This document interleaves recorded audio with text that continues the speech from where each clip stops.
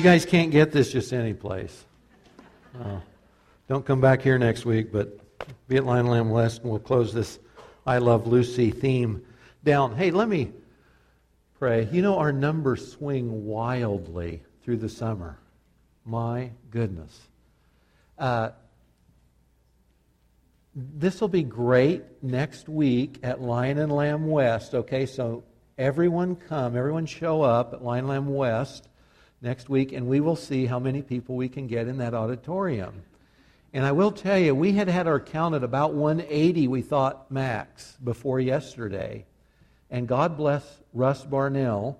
Russ was up measuring, and we've adjusted pews, and we're adding chairs. And I think the number in there is going to be something closer to 230 the next Sunday. So if we have some overflow, we'll probably put some seats out in the foyer, but we will make this work.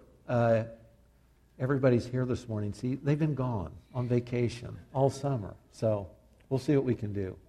Let me pray again, and then we'll get into the Word. Father, would you make this morning, as we look at some of what you've said about a really important and big set of topics, would you help us to hear your voice in this? Lord, we're all coming from different walks of life, different stages of life, Lord, different backgrounds, different expectations for the future. Would you help each one of us to hear your voice just as you mean us to take away no more and no less than you have for each one of us.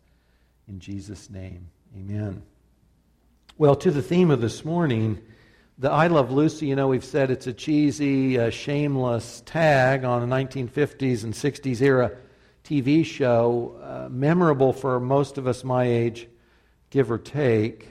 But I Love Lucy, for us, becomes I Love Sophie. I love Sophia, and if you've been here before, you know that Sophia is the Greek word for wisdom. So if you were a Jew reading the Greek version of the Hebrew Bible back in the day, you'd have been reading the word Sophia when you read the English term wisdom in your Greek Bible.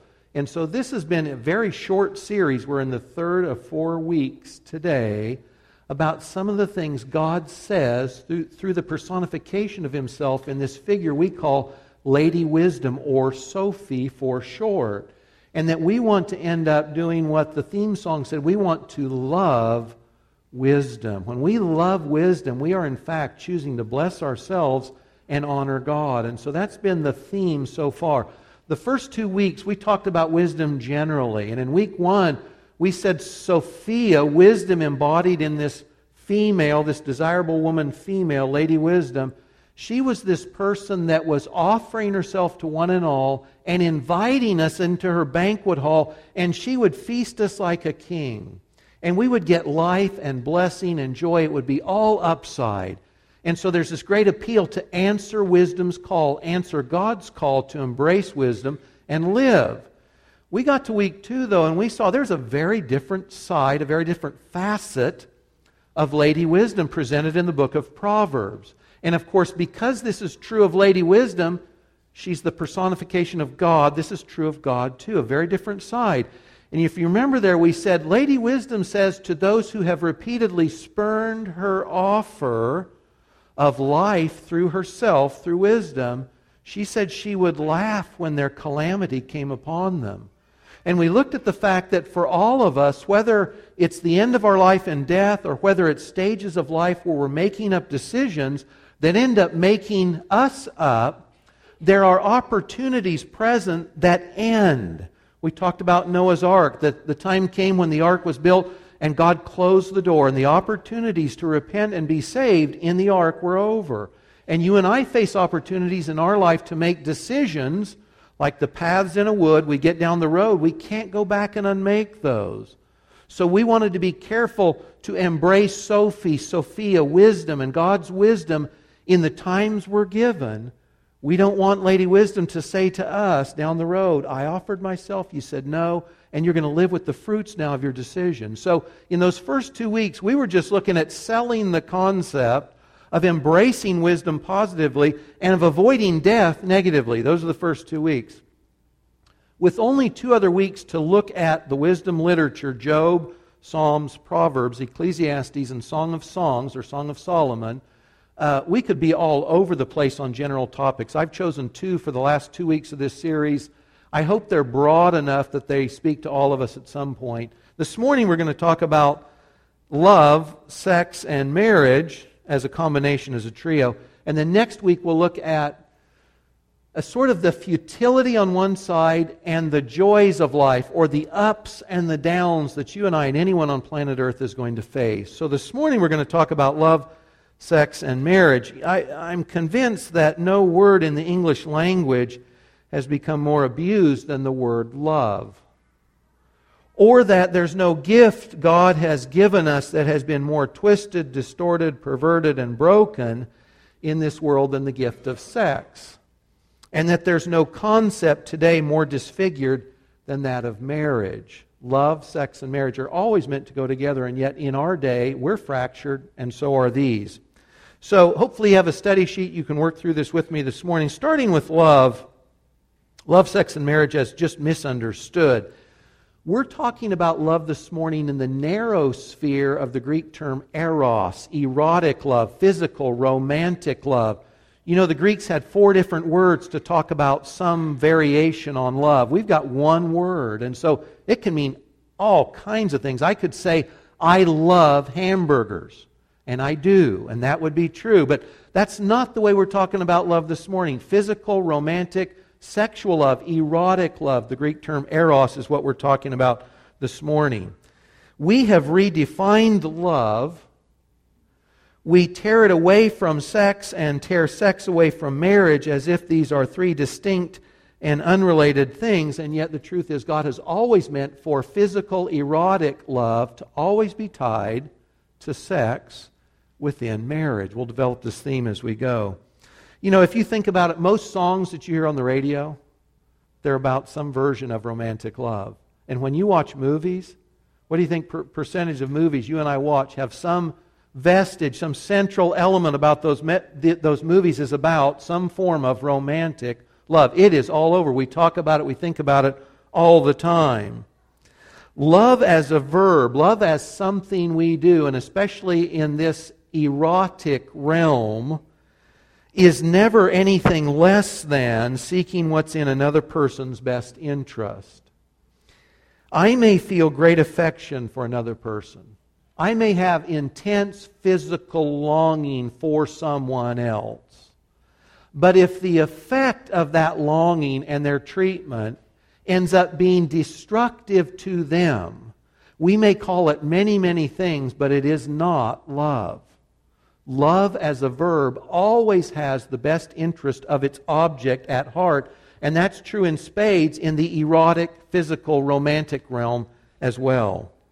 Thinking of the issue of sex, you know, the ancient Greek culture, the ancient Roman culture, if we sort of think back to that era, biblical period, maybe a little bit before, we tend to think of them as sort of debauched, right? These pagan cultures that were given over to sexual immorality and debauchery. In fact, you know that if you study the epistle to the Corinthians, right, 2 major epistles, if you called someone in that era a Corinthian, and it wasn't because they were from that city, you were saying that this was a person who was given over to sexual immorality so fully that it was past anybody else's thought of doing. You were a Corinthian. Well, I'm convinced that the Romans and the Greeks and the Corinthians had nothing on us. I'm convinced that their milieu, their culture is pretty much like ours today as well.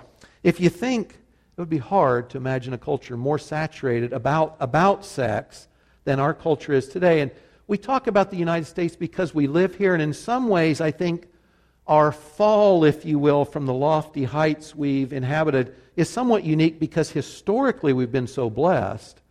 And also because we tend to lead the world in a lot of different ways. You know, one of the reasons the Middle East, especially the Muslim culture, has been so antagonistic to the United States is not just that we're Christians and non-Muslim, it's that a lot of the culture that they really want to do away with comes from our country. So we see this in spades in the U.S.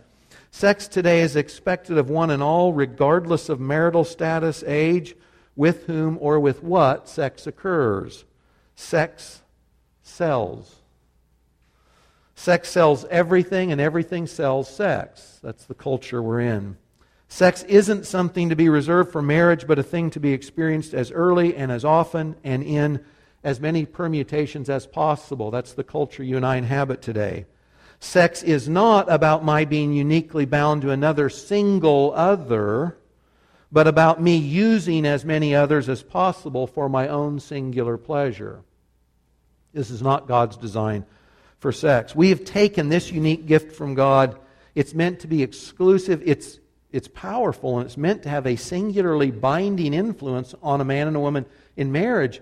But it has just been ripped out of its context, and it's just been poured out. It's broken, it's cracked, it's fractured, it's ruined in our culture today. And last, on marriage, could anybody sitting here today think the confusion today that exists in the United States and around the world just related to defining the term marriage? Could you have foreseen 10 years ago or 15 or 20 years ago? You know, if you think of court dockets around this country, regional, federal, the Supreme Courts, they're filled with lawsuits that define and redefine marriage. It's crazy. I thought it was a simple concept, but apparently it's not. In fact, listen to this. This is from dictionary.com, and I don't know when they updated this, but this is online. This is a dictionary I use all the time. So this is their definition of marriage. It says, broadly, any, I know I'm in trouble right there, any of the diverse forms of interpersonal union established in various parts of the world to form a familial bond that is recognized legally, religiously, or socially, granting the participating partners mutual conjugal rights and responsibilities, and including, for example, so these are just examples of marriage. Opposite-sex marriage. That's a nice example. Same-sex marriage. Plural marriage. Arranged marriage, etc., etc. So this is the online dictionary. Again, don't know when it was updated, but as they're defining marriage, it's any of a diverse form of interpersonal relationships, and on and on and on. Now, you know, if you go to Matthew 19, Jesus was asked a question about divorce, and basically they said, hey, Rabbi, Master, Teacher, can a man divorce a wife for any reason at all? And this was an argument in their day. Divorce is not new to us. You know, we talk about the terrible epidemic of divorce in our culture, but that was true when Jesus was walking the earth too. Can I divorce my wife for any reason at all? They were discussing this in the day. And so when Jesus answers the question, he goes back to Genesis 2 and the definition of marriage. And he says to them this, have you not read that he who created them from the beginning made them male and female? From Genesis 2. And said, therefore, a man, singular male, shall leave his father and his mother and hold fast to his wife, singular female, and the two shall become one flesh. So they are no longer two, but one flesh. What therefore God has joined together, let not man separate. So Jesus, quoting himself, as it were, in Genesis 2, defines marriage as a man singular with a woman singular for life, bound together in a covenant relationship under God. That's marriage as God defines it. But as you go around the culture today, who knows when you talk with someone else how they're defining marriage? We've redefined it. So, love, sex, and marriage, these are incredibly powerful gifts, and they are a happy, if you will, holy trinity that are always meant to be bound together. And yet in our day and our culture, we've ripped them apart, and we wonder why things aren't working out better than they are. A happy, holy trinity, love, sex, and marriage, always meant to be together. So we're going to look at a bit of what God says about these gifts. And I do think it's important to understand when we're developing the concepts, the problem isn't that we value these gifts too much. We value them too little. We don't value them the way we should, rightly, appropriately. The problem isn't that we think about love, sex, and marriage too much or talk about them too much. It's that we don't think and talk about them accurately or adequately. The problem isn't volume, it's accuracy and adequacy. So when we talk about love, sex, and marriage, we're really saying that God joins romantic love and sex in marriage. God puts those three uniquely together. Love, erotic love, physical, romantic love, joined with sex in marriage. That's the Trinity. Marriage is the forum in which those other two are meant to occur. The great mistake we make today, and the great mistake through history, is to try to rip these apart as if they are independent unions that you can mix and match, building blocks that I can rearrange as it suits me. God always meant them to be together. If you think of fire, think of the wildfires in the Rocky Mountain or California, real dry conditions, and the fires blow up. That fire, uncontrolled, unconstrained, highly destructive. Homes, lives, all kinds of things lost because fire is out of control. If you take that same element, though, fire, and you control it tightly, and you put it in a furnace, and you blow air across it, it heats your home, and you live in a comfortable environment through the winter months. The fire's the same thing. It's where it is, and it's under what constraints it is or it isn't, that either means it's destructive or it's beneficial. And love, sex, and marriage are that same thing. They're very powerful, ripped apart from each other, uncontrolled. They're highly destructive. But welded together the way God always meant to be, they're a great, great blessing. Listen to some of the warnings from Proverbs 5, 6, and 7, where the dad is speaking to his son. I want to be quick to say, we could say a father or a mother is speaking to a daughter as well. These roles reverse nicely. But Proverbs, the thought is a father's addressing his son to pass on this wisdom. But gals, this doesn't exclude you. This is true for you as well. It's interesting to me that when you look through this particular book of wisdom, Proverbs, you have this running theme through chapters 5, 6, and 7 about sex. It's interwoven throughout. He keeps coming back to it because even then it was a big deal and there was much to be avoided. So let me run through three of the passages that talk about avoiding love and sex disconnected from marriage. Father warns about that. Then we'll look at some of the passages where they're put together in the way God means. So in Proverbs 5, verses 3 through 6, Dad says to his son, or ladies, your father, your parent, God the Father speaks to you the same word. He says, "For the lips of a forbidden woman drip honey, and her speech is smoother than oil." The forbidden woman in Proverbs is that woman who's offering herself illicitly for sex. She's always to be avoided in Proverbs. But when she comes up to this young man, or ladies, if a young guy came up to you, her offer in the moment sounds really inviting, really enticing, really good. If I'm standing there hearing her appeal, it sounds in the moment good. He says, it's smoother than oil. So if I'm just standing there and I'm just receiving that message in the moment, it's like, boy, that really sounds good. But, Dad continues, in the end, she is bitter as wormwood. She's sharp as a two-edged sword. Her feet go down to death. Her steps follow the path to Sheol. That's the grave. She does not ponder the path of life. So on the front end, it sounds like this is a great thing.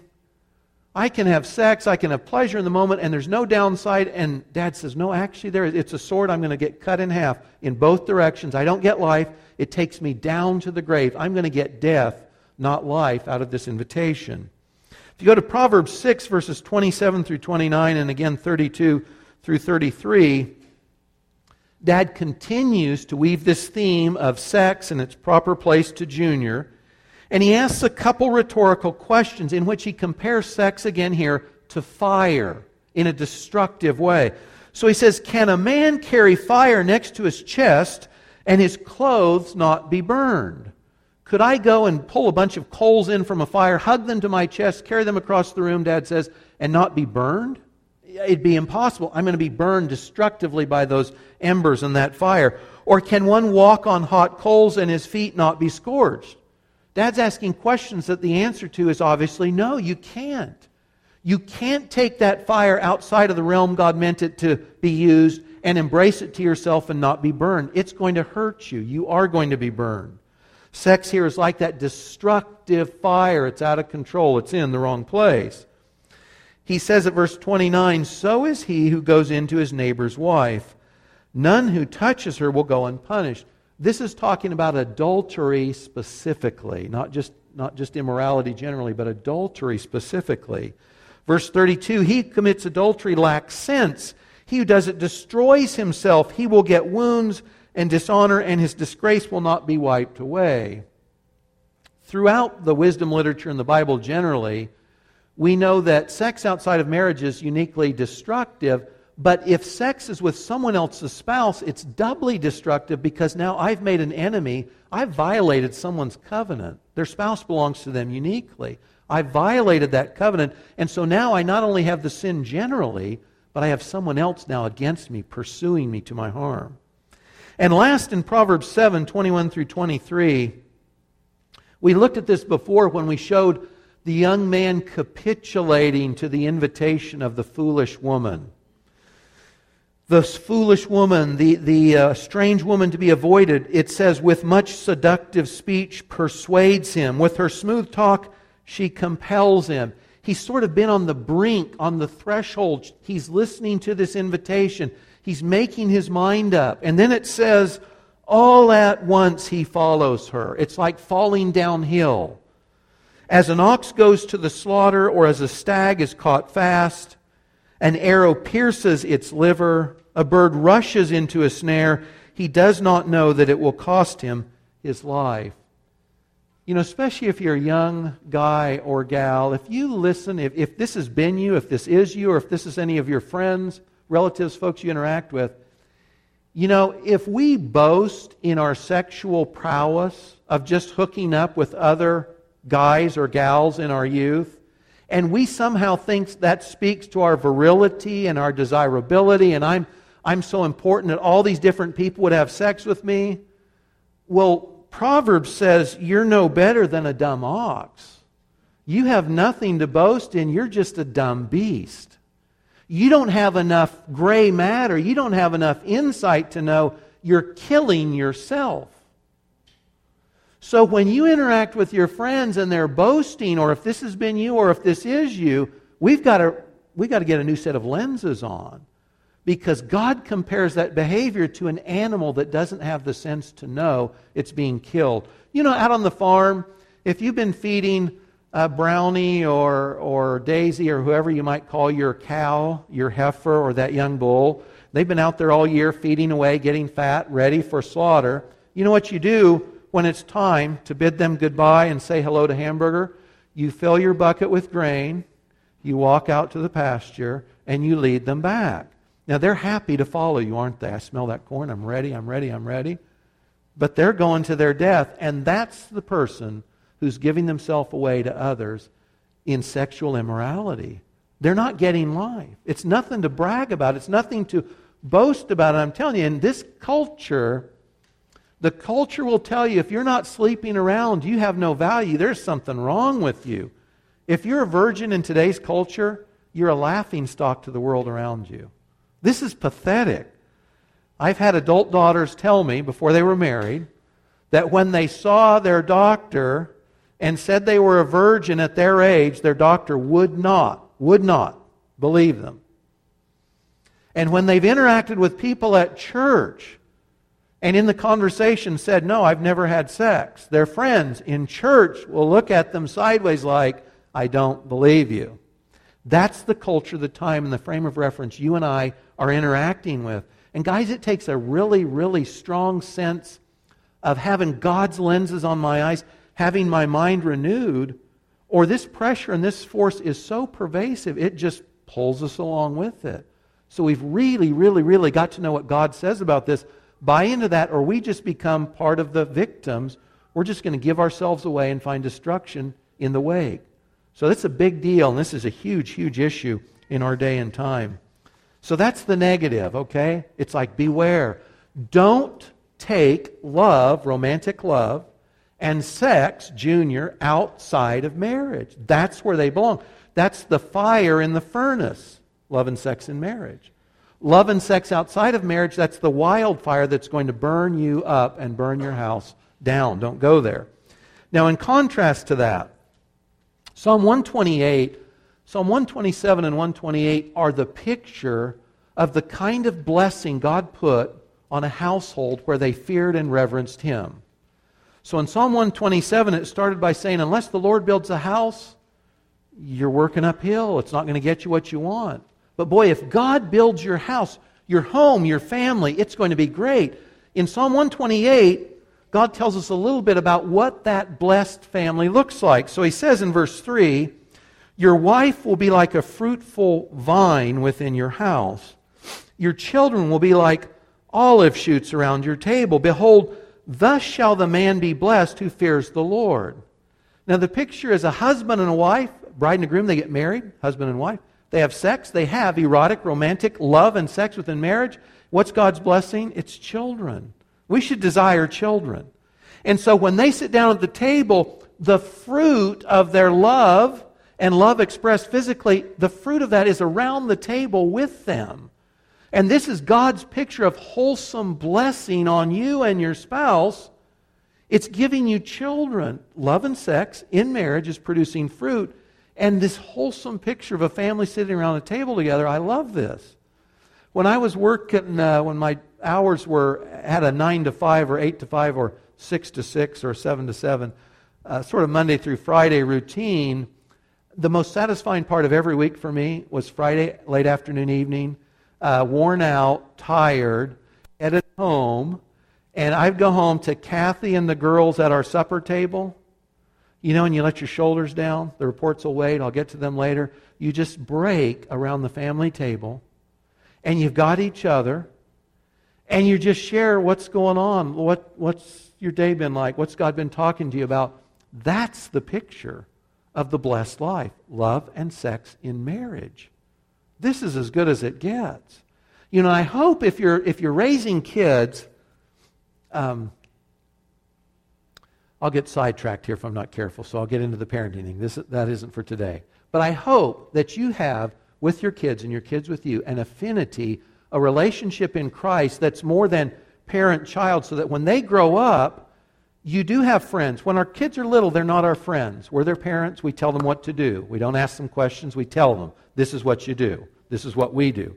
But when they get older, because they've loved and respected us, we're able to take more and more of those restraints away.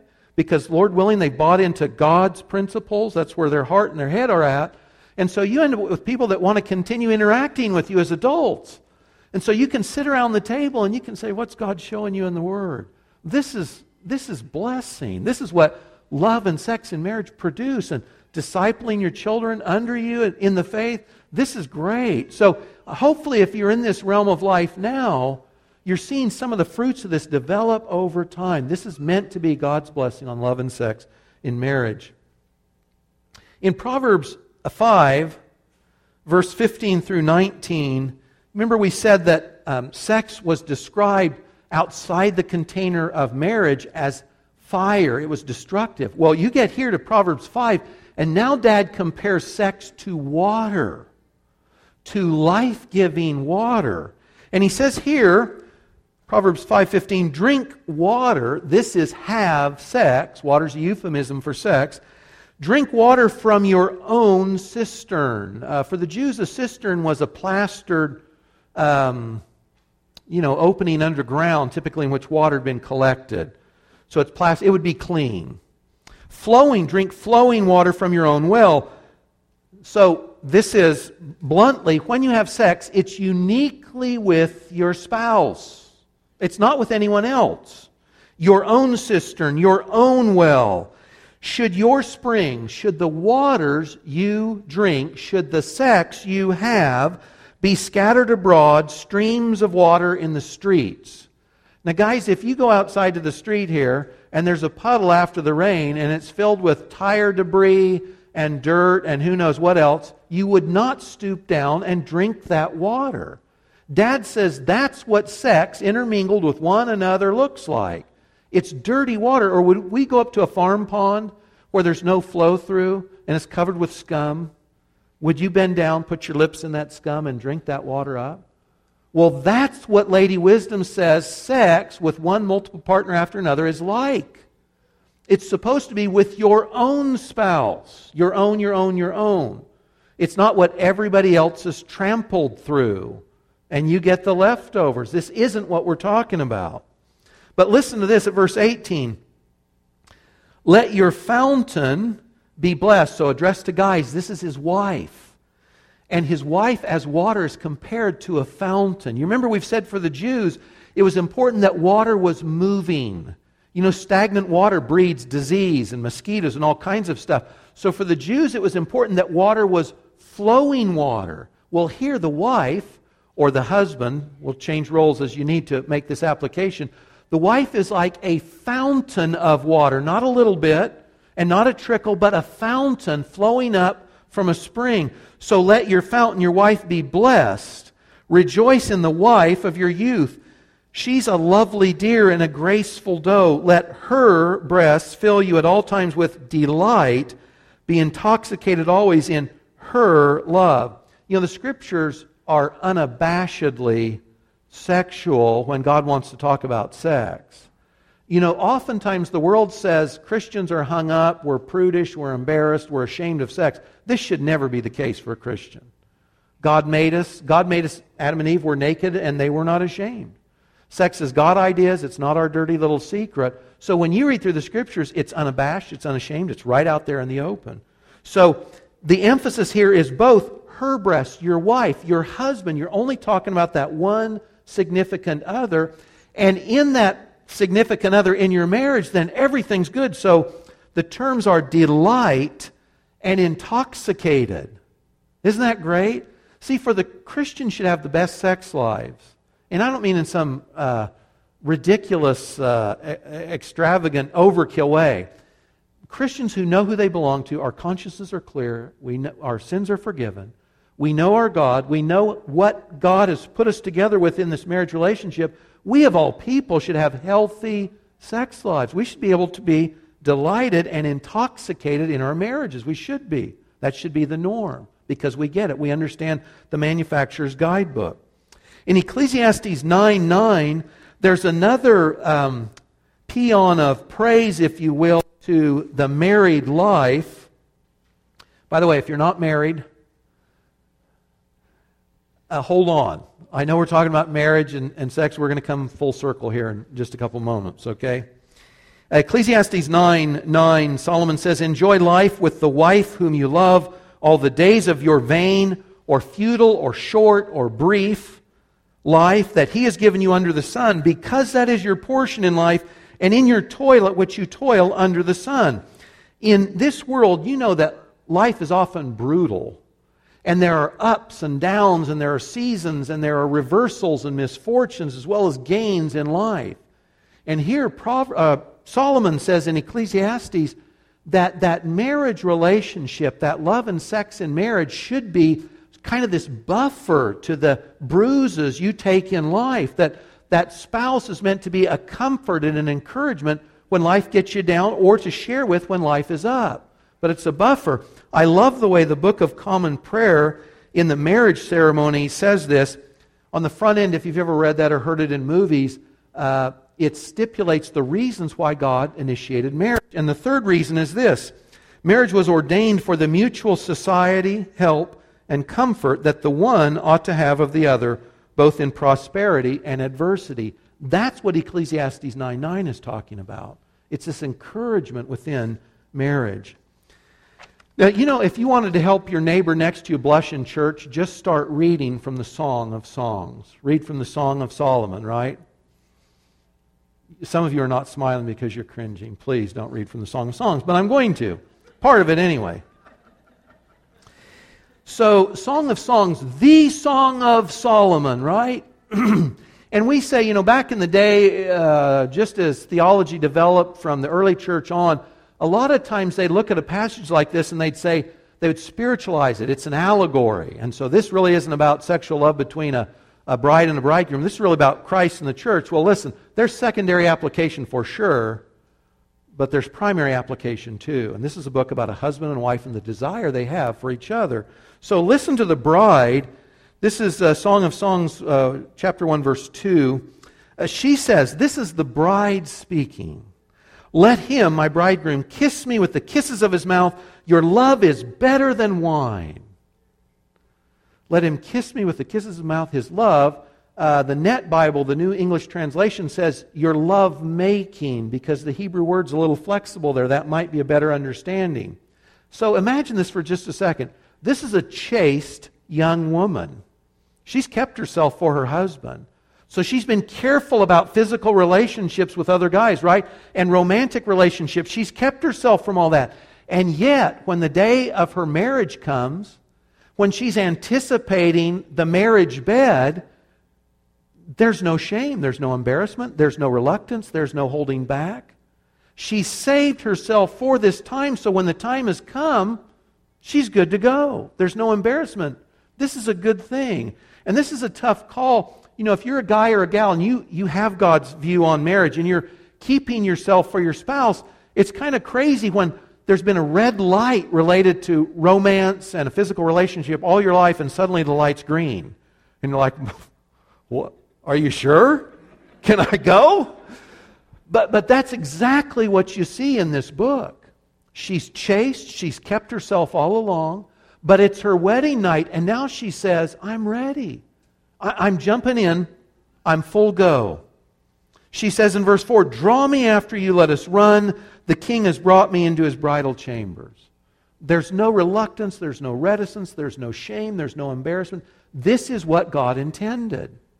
Later, in chapter 8, verses 6 and 7, this is some of the finest poetry or literature in the world, the end of this book.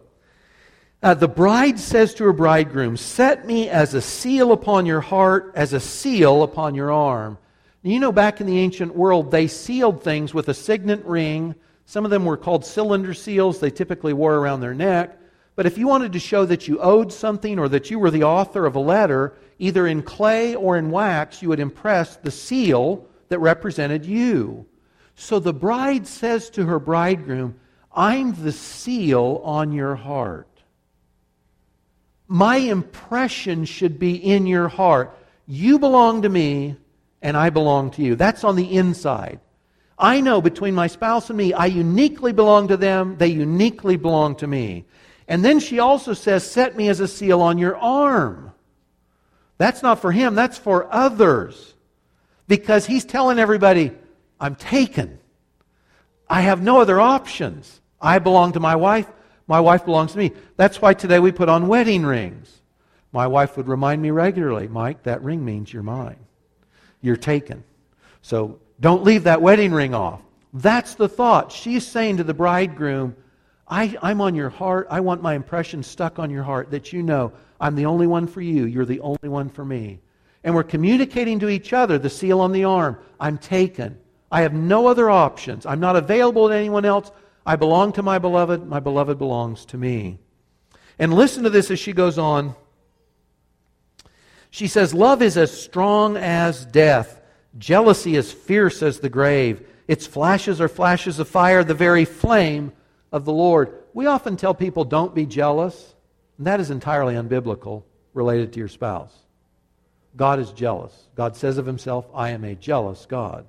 And that means God fervently, passionately claims those things that are uniquely his own. So he told the nation of Israel that he was in a covenant relationship with. He says, I am jealous over you. You don't belong to anyone else. And when you go and worship other gods, you're committing the approximation, if you will, of sexual immorality. You're having sex with somebody else. You're immoral. We should be jealous of our spouses. I love the language here. This is back to fire again.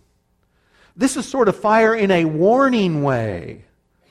That love has a fire and a passion that, if it's violated, comes out in a destructive way to reclaim what's uniquely its own.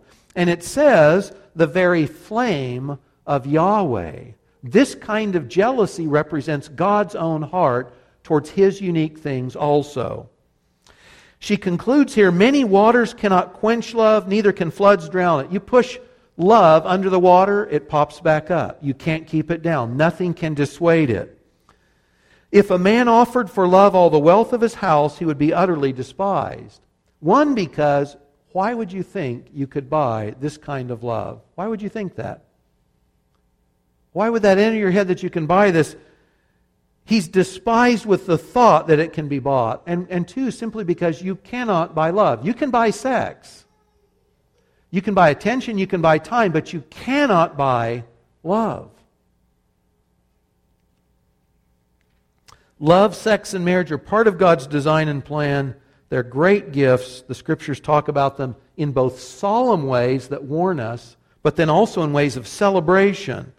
Love, sex, and marriage are the means by which God not only blesses men and women, but of course new generations are conceived, and Lord willing, in a Christian household, they're raised up to know and love and serve the Lord, because He is life. Remember, wisdom always represents God Himself.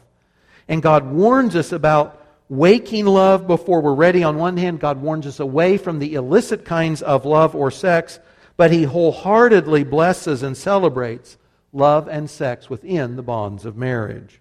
So, love, sex, and marriage, avoid them when they're not combined in the happy, holy Trinity together. Welcome and embrace them as God's good gifts when that is their setting. Now, on point 3, love, sex, and marriage as appetizers. If love, sex, and marriage are appetizers, what is the main course? Let me ask you a different question. If you're single now, or if you're single again, if you never marry, if you die a virgin, is that the worst thing that could happen to you? Are you relegated to the outskirts of the city like an unclean leper? You know, are you in the abysmal hole of weeping and gnashing of teeth with the monks and the nuns and the virgins? Is that the deal? So if we never experience the love and the sex, are we relegated to some second-class citizen we really haven't lived? Because on one hand we're saying, celebrating God's good gifts, absolutely powerful, absolutely, all this good stuff. But if we don't have them, are we somehow cursed? Did we miss God's best for our life if that's something we never experience? And that's why I say, on another hand, love, sex, and marriage are meant to be appetizers to something better. Romantic love, sex, and marriage are great gifts, but they are not the greatest gift. The greatest of gifts ultimately applies to God Himself. And I don't say this as a religious sop to you if you're not married. This is the bottom line. It's the absolute truth. Love, sex, and marriage, they anticipate, they look forward to, they give us hints of the greater gift of face-to-face fellowship with God that is our future, from the wedding supper of the Lamb into the eternal day in which He ushers us, either after death or when He comes to call us to Himself. Think about this for just a second. Jesus says He's the bridegroom and we're the bride. And love and sex in marriage on earth are meant to not only reflect the happy unity within the Trinity, which they love each other, they bless each other, they encourage each other. They have different works and operations, but they're of the same unity, they're of the same quality and worth. It represents that. It also, though, it really does represent Christ and the church. And in this sense, love, sex, and marriage on the earth are an appetizer to wet our whistle for something better that's coming. Matthew 22:30, Jesus said, interacting with the crowds, that in the resurrection, you and I are like angels. We don't marry. No one's married in heaven except Jesus and the bride. Now, Kathy will lament to me sometimes, we're not married in heaven, Mike. You know, I'm going to get everything out of you now while I can. It's like, okay, that's fair.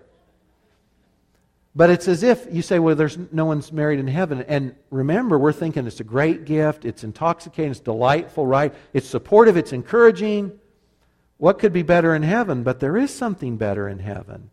And remember this, there's nothing on earth that's as good as anything in heaven. When sin's removed, the greatest heights of joy, delight, intoxication, fun, whatever you can think of here, they don't get to the bar of the least joy in heaven. So there's nothing that we have on earth that we won't have in heaven that we'll miss. Everything we have will be better.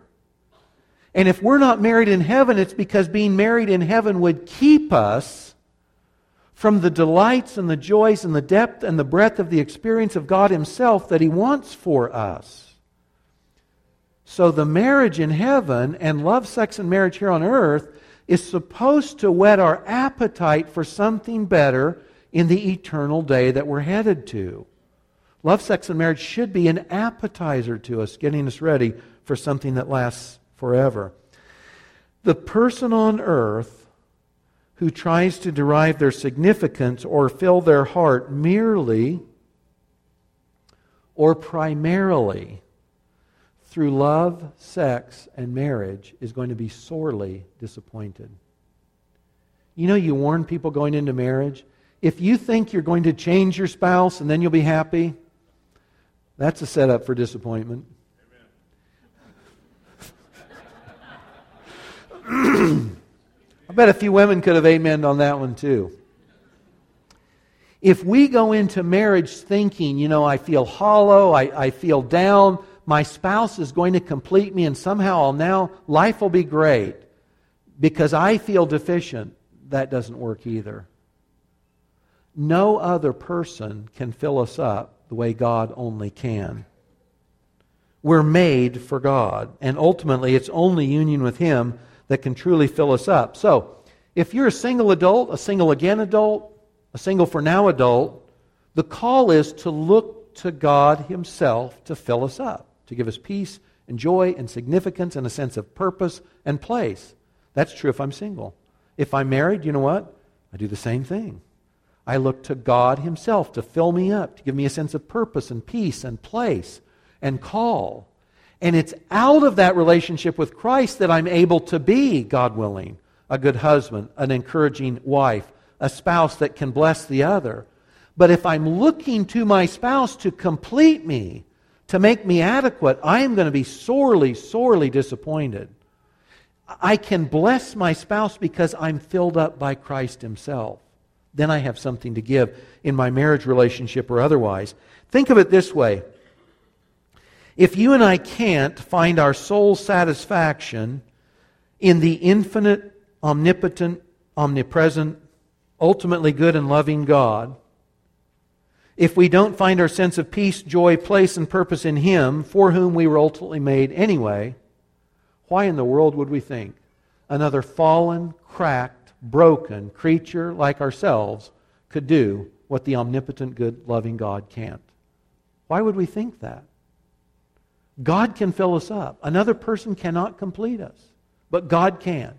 And if God completes us, then we have the life within ourselves to be an encouraging spouse, or to be an encouraging friend, or just to be somebody who can love others in Christ's name. But we don't get that from other people, not even our spouse. We get it from God Himself. Lastly, sorry I've run a little long. Lastly, love, sex, and marriage as invitations. This is telling. If we look in the Bible and God's Word and we get God's mind on love, sex, and marriage, and it's entirely upside, right? The warnings are against abuse, not against the gifts. The gifts are entirely upside. So if we say love, sex, and marriage, great gifts from God. But we look around either at our own life, the lives around us, or the world around us, and we say, man, family lives are messed up. And divorce is rampant. And the families I know are my family. It doesn't look like this Psalm 128. That's a pretty good indicator. There's nothing wrong with the gifts. There's something wrong with us. You see, if the gifts are entirely good, but they're not working, that's a reflection on us, not on the gifts.